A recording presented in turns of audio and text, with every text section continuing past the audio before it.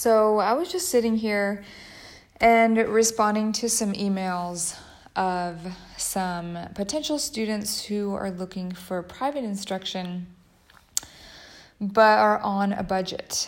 And what I'm thinking is, I'm just curious to know how important the private lessons are, how important the music is for you. Because for somebody who just kind of wants to dabble in it and just have some fun and have an experience of playing, one or two songs, then,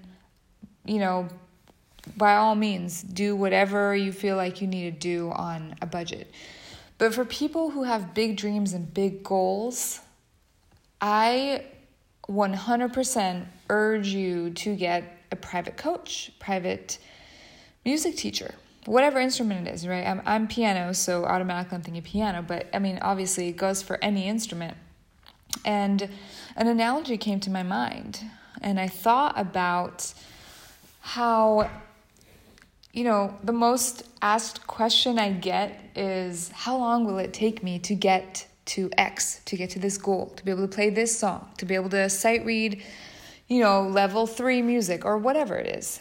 And, the truth is there's just no way of answering that question, because it could be within a few days, depending on where you're starting, and it could be a few weeks, and it could be a few years, So I thought of the analogy that whenever we're talking about getting to a place, getting to our goal, whatever it might be musically, it can be compared to getting to an actual physical destination. Like, the place exists, right? That song that you want to play exists.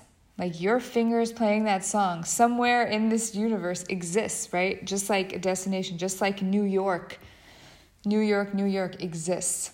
So if you're in LA and you're trying to get to New York, well, there are a few ways of getting there, right? One is walking there, which I would equate that to somebody trying to become, proficient at piano, and they're trying to self-teach.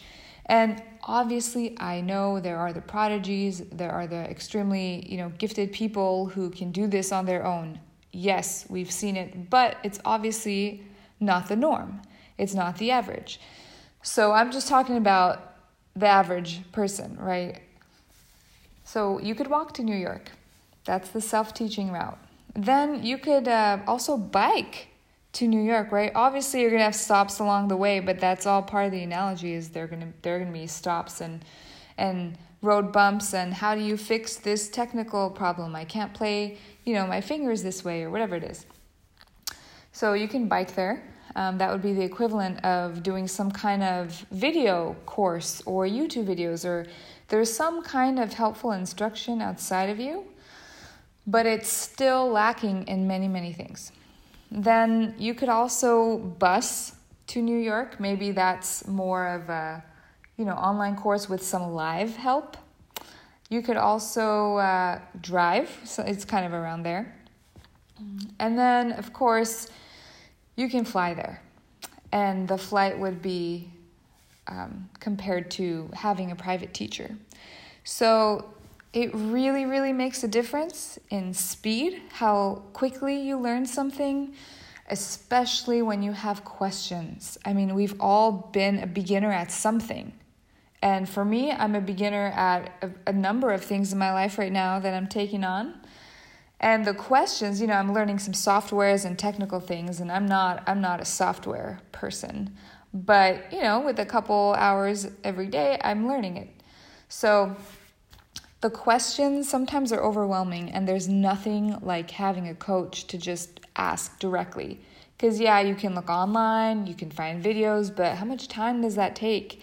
And then how do you know if it's even, a trusted source, or who the person is, or, there's so many things online, and you can get lost pretty easily. So I think the best option for people who are really serious about getting good at any musical instrument is to get a coach, get a mentor, get a teacher, and have them guide you as quickly as possible, just like that flight to New York. New York exists. Your goal exists somewhere out there. And it's just a matter of time to reach it with the right help in the route that you choose to take. So that's my little tidbit of the day. And that's all I got for you.